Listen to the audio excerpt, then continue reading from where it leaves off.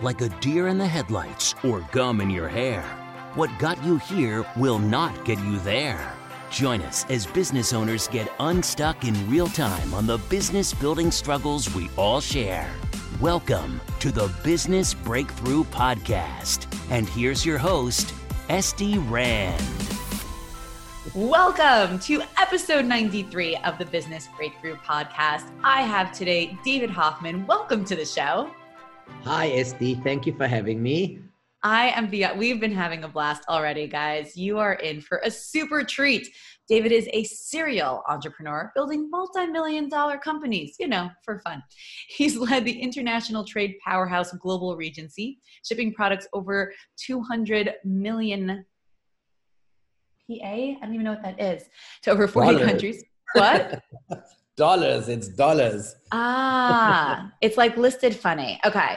And he's been a CEO for over 15 years, considered an expert in China sourcing, supply chain, private label, and brand licensing. And I'm excited to dive into all the China stuff, especially with everything that's going on now. So he left the corporate world, working for public companies, opening retail stores around the country while overseeing buying and marketing as a director to pursue entrepreneurship, and left for Hong Kong in 2002, which is where he's based out of. So Dave, we have a lot to talk about, a lot. We do. I feel like I want to dive in just by asking, what does it feel like when the company hits the multi-millions? Like when you see those numbers the first time and you're like, okay, we crossed 7 figures. What goes through your head? That's why we work so hard. you just sit there and go, well, that's why we stress out every day and have chaos around us every day, because that's the goal. And then do you just go like, okay, I made it, I'm done? Or does it then go to the 10 million? No, you start panicking, worrying how you're going to keep it there. Yep. And what you have to do to maintain it and sustain it and grow it. It doesn't end. I love that you said that. I love so much that you said that, because anyone who hasn't been there doesn't believe it. And everyone who is there and has been there knows exactly what you're talking about. Exactly. Because when you start, you're like, can this thing work? And then you're like, can I get it big enough? And then when you get it big enough, you're like, can I keep it this big? Exactly. And you literally wake up every day stressing because you've got so much business going on and so many responsibilities and obligations around it that you start going like, why did I want that in the first place? Totally. And you worry, how do I keep it? Yep. And then you're like, is this what I was trying to do? Like, is this what I was going for? Exactly. Everybody always thinks like you're giving up the 9 to 5 or the corporate world or whatever it is to start your own business journey. And it's going to be great. And they're going to have this freedom. And I always say, definitely not. It's the complete opposite. You're going to work 10 times harder, 10 times longer hours with 10 times more stress. But in a weird way, you're going to like it. Totally. For me, it's always worth it. And I say the same thing. You're not doing less work. It's the freedom and the flexibility and the autonomy, if you will. You're in charge. It's an in charge thing. I have a line. What's the line? Right. Basically, like if you're starting your own business so you have more time, you could also just have triplets so you get more sleep. True. 100%. Same idea. It's so true.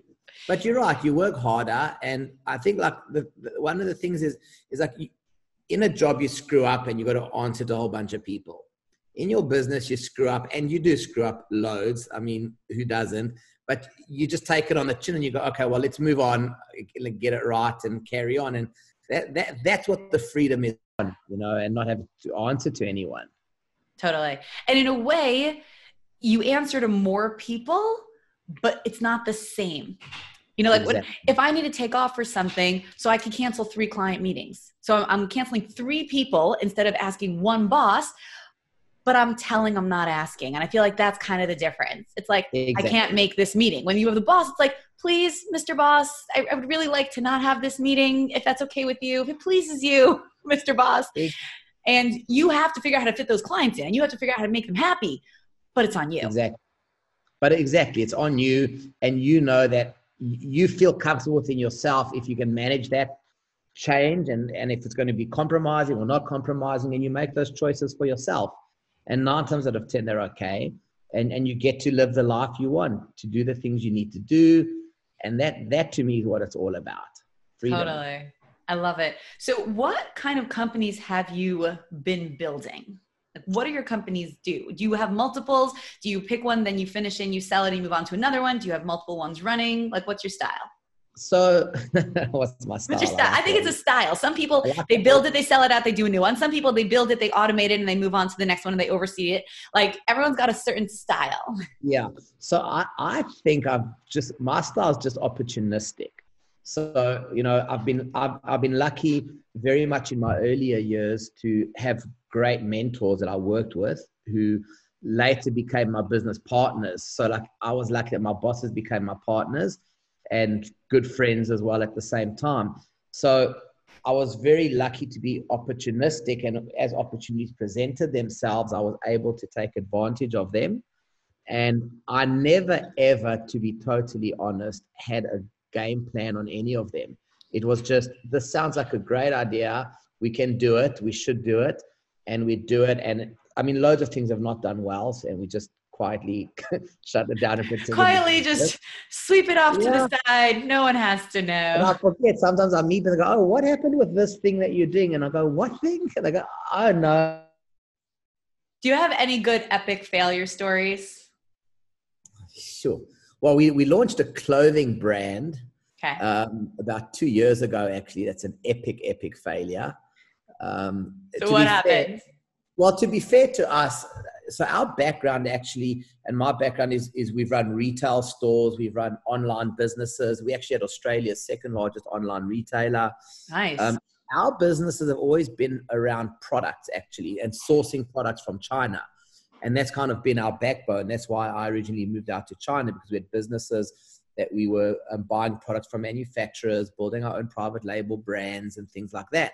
So everything we did was off the back of having that infrastructure and that resource. So it was always product based. Okay. And you weren't creating, you weren't patenting, you were sourcing things that already existed and sometimes private labeling them, but you were just adding your label to something someone else already made. Yes. So that's how we started. And then we started licensing brands where we could license famous brand names and pay a royalty, and then take those same products and put like a world famous brand on them, and you get a much higher margin because they've got a reputation. Wait, explain this. What is this? Okay. So you can go to China. Yeah.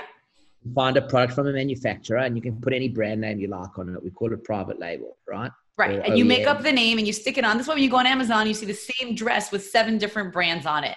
Exactly. So if you so you can make your own brand, and that's great to own your own brand. And that's like probably another whole long conversation. Mm-hmm. But what you can do is you can also license brands. So there's a lot of brands that exist in the world that have kind of toned down their operations, or maybe they were known some time ago and they've kind of lost momentum, lost steam, whatever. I mean, there's always a story behind it. And you can actually go to those original brand owners and license their brand from them, which means they'll give you permission to use their trademark. And then you can go and put that on the products. So really? You pay them and they don't care? Like, you're ruining their name, or they're just not using it anymore? So there's different scenarios. It really depends on the brand. Some of them care a lot, and that you need to work with their quality teams and their approval teams to make sure it meets the brand's image and standards. But they do it because they know they can't enter certain markets or certain countries or things like that. Oh my gosh. So that's why you could have a known brand in one country, and if you buy it in another country, it's completely different stuff, quality, everything. It's 100%. People like you who make that happen. Yes. Oh, that is so cool. I didn't know. I love learning back ends of business. I didn't know that was a thing. I'm amazed that you connected those dots so quickly about some brands being different in different markets. I'm impressed. I always wondered about that. Okay, I get it. So you license the brand name, then you take that name from some other country that exists. They have the brand equity and they have the reputation, and you stick it on some whatever thing you pick up in China. Exactly. And much quicker and faster trying to spend that money building a brand and a reputation, right? For sure. Genius. I love this. Yeah. So the challenge for the brands that do that or allow that is, how do they maintain their quality control? Totally. And that's what we do in China. But got it. So you help maintain the quality control for them based on what they need. So we do both. We actually design products, we maintain the quality for them, and we actually take on the brand in certain markets. So Very we cool. kind of like vertically integrate on those opportunities. Okay. And by the way, a lot of brands really stuff up their brands like that. And completely some do a destroy really that. good, Yeah. and some do a really good job, so it's not a perfect science, but I mean, it happens a lot. No, it makes so much sense. And I've seen it so many times and I've always wondered about it. And now I understand it. That's really fun for me. And it's bigger than you think. A lot of people do it. I really believe it. No, I really believe it. And I've seen it. And now I'm going to kind of look out for it even more. Exactly. But it makes so much sense. So what was your epic fail? That you tried to launch your own brand? Well, we tried to launch our own clothing brand, which was a massive mistake. I mean, we thought we kind of met people that were kind of really into the clothing and the fashion space and everything, which, to be fair, they were, and they had a good social media following. But there were a few problems that we didn't understand about the industry. And I think we probably lost just over $1 million already on that in 2 years, which I'm still licking my wounds. Yeah, that hurts. That's a bunch of money. Yeah, it does hurt. It could have been a lot more, but at least I can say we did it a bit more responsibly than most would. But in hindsight, I would have actually done it even more differently, but it is what it is. I know what I realized is that we don't know a whole bunch about clothing, and you need different sizes for every single color. So the amount of SKUs you need is insane. Insane. And inventory level holdings are ridiculously high because of it, and then you sell out of the good stuff. And because you got so much inventory, you don't want to buy the good stuff back. And, that was our one massive, massive oversight. And then the other oversight we had, which I must be honest, is it was the first time we got involved in a business that we're kind of relying on social media to drive sales. And we don't know much. I know a bit more about it now, but I didn't know much about it then. And we certainly weren't any good at it either. And I realized that, just having, a couple of 100,000 Instagram followers doesn't translate into a business or sales. No, it does not. Yeah. And I naively thought it did. I believe that. A lot of people do. So that's the kind of stuff that I do. I know. Marketing and not wasting money on it. I actually got an email from a Fortune 50 company on the back of my entrepreneur article on the 6 top marketing money wasters. And this guy wrote, basically, he's like, we're a Fortune 50 company. You think we know better, but we don't. Exactly. And I promise you, I've met so many people since that I realize most people don't actually know what they're doing or what they're talking about. And when you find the magic ones that do, it's actually easier than you think. And it's very simple and clear answers. Correct. And I always say, if you can't say it quickly, it means you just don't understand it well enough. That's exactly. If it takes you a long time to explain it, you don't 100%. Know it. That's what I say. If you can't explain under 30 seconds, you don't understand. Yes. Okay. No, and this is, in a way, it's so validating. I feel like for small business owners who make the exact same mistake, it costs them maybe a little less money than it cost you. But it's kind of true what they say. The bigger they are, the harder they fall. Absolutely. Exactly. 100%. And honestly, I tell people, because I advise a lot of entrepreneurs who want to source products from China. And that's one of the things we do. And I just say to them, honestly, the biggest shortcut to success is the right mentor in everything. Totally. If you just speak to guys that have been there and done that, they'll give you an answer straight away. Yeah. And it makes such a difference. I agree. We recently had something that went exactly according to plan. Just not my plan. And I spoke to some of my top guys who do this. And I'm like, what did I miss? Like, oh, this. I'm like, thanks. Did you want to tell me that beforehand? Like, oh, we just figured you knew. Like, no, I didn't. I had no idea. I didn't know that. I didn't realize that was a thing. But next time I'll make sure to just come to you and say, I don't know.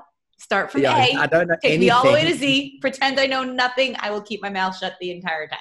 Exactly. Yeah, no, 100%. That's why they say experience is the best teacher, right? 100%. I know so many more things now. So the current things that you do. So you do the licensing, you do the selling, and you also advise or source, like you're now helping other people do the same thing, right? Yeah. So what I did was like when my stay in China has been really servicing our own businesses, and we've had a few business partners that are like really huge companies buying massive volumes out of China. So it was always like kind of very vertically integrated, all the services we did. So I recently started, which is kind of my new, I call it a hobby, but it's my new business. That's the best like kind. It's the business that makes us the least amount of money, but the one that I like the most and seem to spend the most time on. I don't know why that is. Service versus product. Exactly. That's Yeah. So it's called Global TQM, and we basically offer people services in China. And how it really started was because like I've got like friends, family, all over, and like they all trying to buy products from China or source stuff and start their own little business or things like that. And like I'd always get an email or a phone call from somebody. Oh, hi David, your uncle gave me your name, said maybe you can help me. And I'm okay, great, yeah, because I'm not being right. And like, but I mean, this goes on and on and on, and everybody, and like, of course, you can't say no. And they say, "Oh, I'm happy to pay you," and I go, "Well, whatever I charge you, you're going to be unhappy because you won't appreciate the amount of time that went into doing that because you don't really understand what goes on behind the scenes."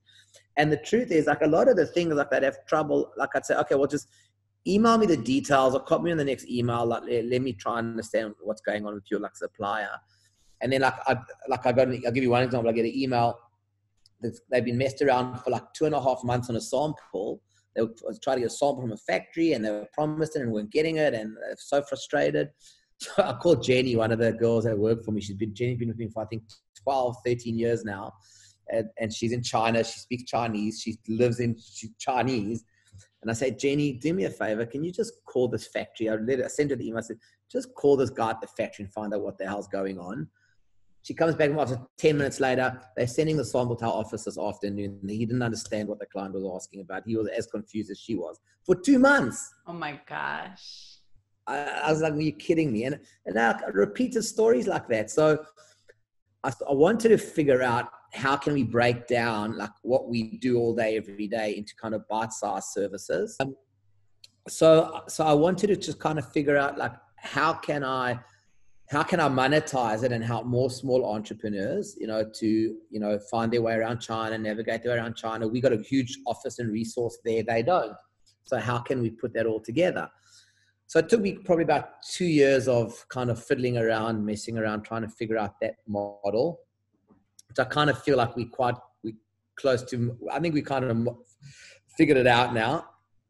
And then so like we'll take entrepreneurs. They'll call us. They'll tell us what the products they're interested in or what they want to launch on Amazon or in their business. Not all of them are online sellers. And then we help them source it from China. And during the process, we teach them and mentor them how to do it themselves, because like what most people don't get actually is that that they could never pay for our services because it's endless communication. It's like running it never stops. You talk to your suppliers all day, every day. There's always problems. You can't just go to someone and say, you do for me, I'm going to pay you. No, you can't. It's your business. You've got to deal with your own vendors, your own suppliers. So I kind of modeled it in a way that you can kind of learn as you go. And then over time, you don't need us as much anymore. And, successful ones will continue on their own and, nurture their own supplier relationships and just use us for transactional things when they need us. Maybe physically checking a product or physically going to a factory or things like that. So, that's kind of my passion project at the moment. And it seems I love it. And it's so needed. I have so many clients. So I work mostly with service-based businesses, but I also have a couple clothing lines actually. So I could have told you that. I should have met you before. You should have met me like a year ago. So I've helped a couple, I like to work with the niche clothing lines. Yes. because I always wanted to be a fashion designer. So I just live vicariously through my clients. I design. I'm going to show you what I did. I want to know where we went wrong. I'll look at it. I'll look at it with you. So all the time, right? And I've had some Amazon seller clients as well, and they really get stuck and they don't know. They don't even know what they don't know. So Exactly. what would you, I guess you already do tell people this, but like, how does someone source a factory? Do they have to call a company like you? Do they have to fly out to China? Like all of my people that are the most successful all go in person out to China. They go out to the shows, they meet people in person. Is it even possible for someone to do this if they're not able to go in person? And again, no one I know speaks Chinese. So how does that part work? Yeah. So I mean, and you really hit the nail on the head with that question, because people come to us, and that was one of my reluctances originally when I started this kind of thing was, how do you offer a service when the results almost a guaranteed failure in most cases? And I realized it's an education, because there's no simple answer to it. The reality is, if you're in the product business and you want to build a product or sell a product, it's got to reflect you. And that means you getting on a plane, finding suppliers, finding products you like, you talking to those suppliers and trying to explain to them what changes you want to make. It's very hard to translate that through a middleman. It just doesn't work, because all that's going to happen is you end up taking a middleman and saying everything's your fault. Why didn't you get this right? Why didn't you get that right? It just doesn't work like that. You're dealing with a manufacturer. So, and the other thing is, I mean, how many times I can tell you, I've gone to a supplier or to a trade show with something in mind, and I come back with a complete different idea, because you see things and you learn things and they show you other things and you go, oh, wow, maybe that's better, or I never thought of that. So for me, I think it's a combination of those things. I think I know people that have successfully, from not moving from a chair, built an online business, and they've never gone to China, and they've been lucky, but they search online, they order their samples, they send people out to check it out and to help them, and it can work. For me, I moved to China because the closer I was to the factories, the more successful we were.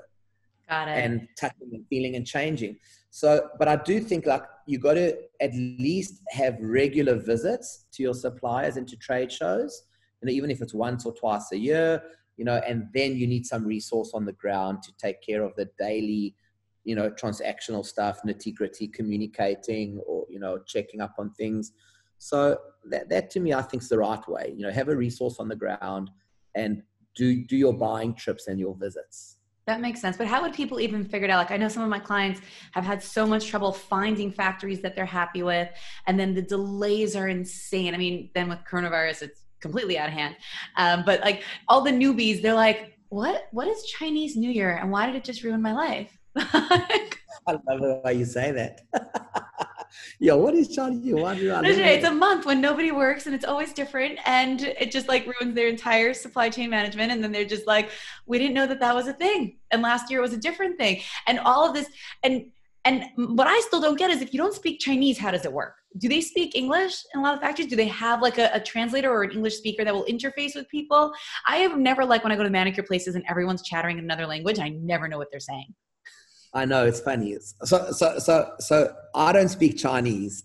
Really? Everybody says to me, how do you live in China, have an office in China, employ so many Chinese and not speak Chinese? I go, well, the best part is I don't get caught up in any office politics. I never know what's going on. All I know is it done or is it not done? Can I see it or can I not see it? So you learn. But I think most of the manufacturers now in China can speak English. Right. It's worth it for them.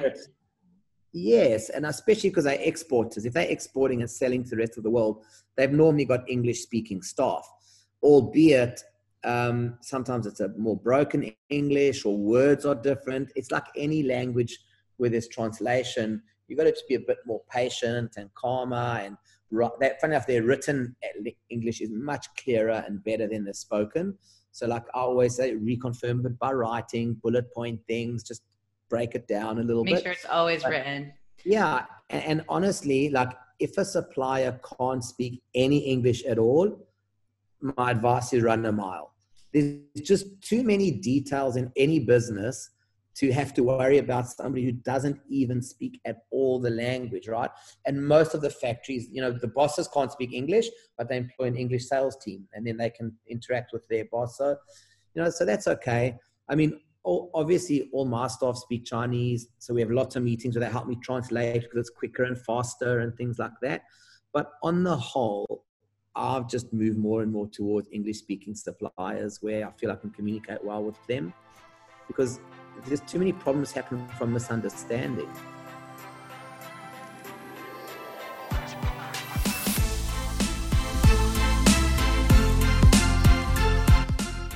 Hey guys, thank you so much for listening to part 1 of this episode. Stay tuned for part 2 going live Thursday. And of course, subscribe. You do not want to miss this.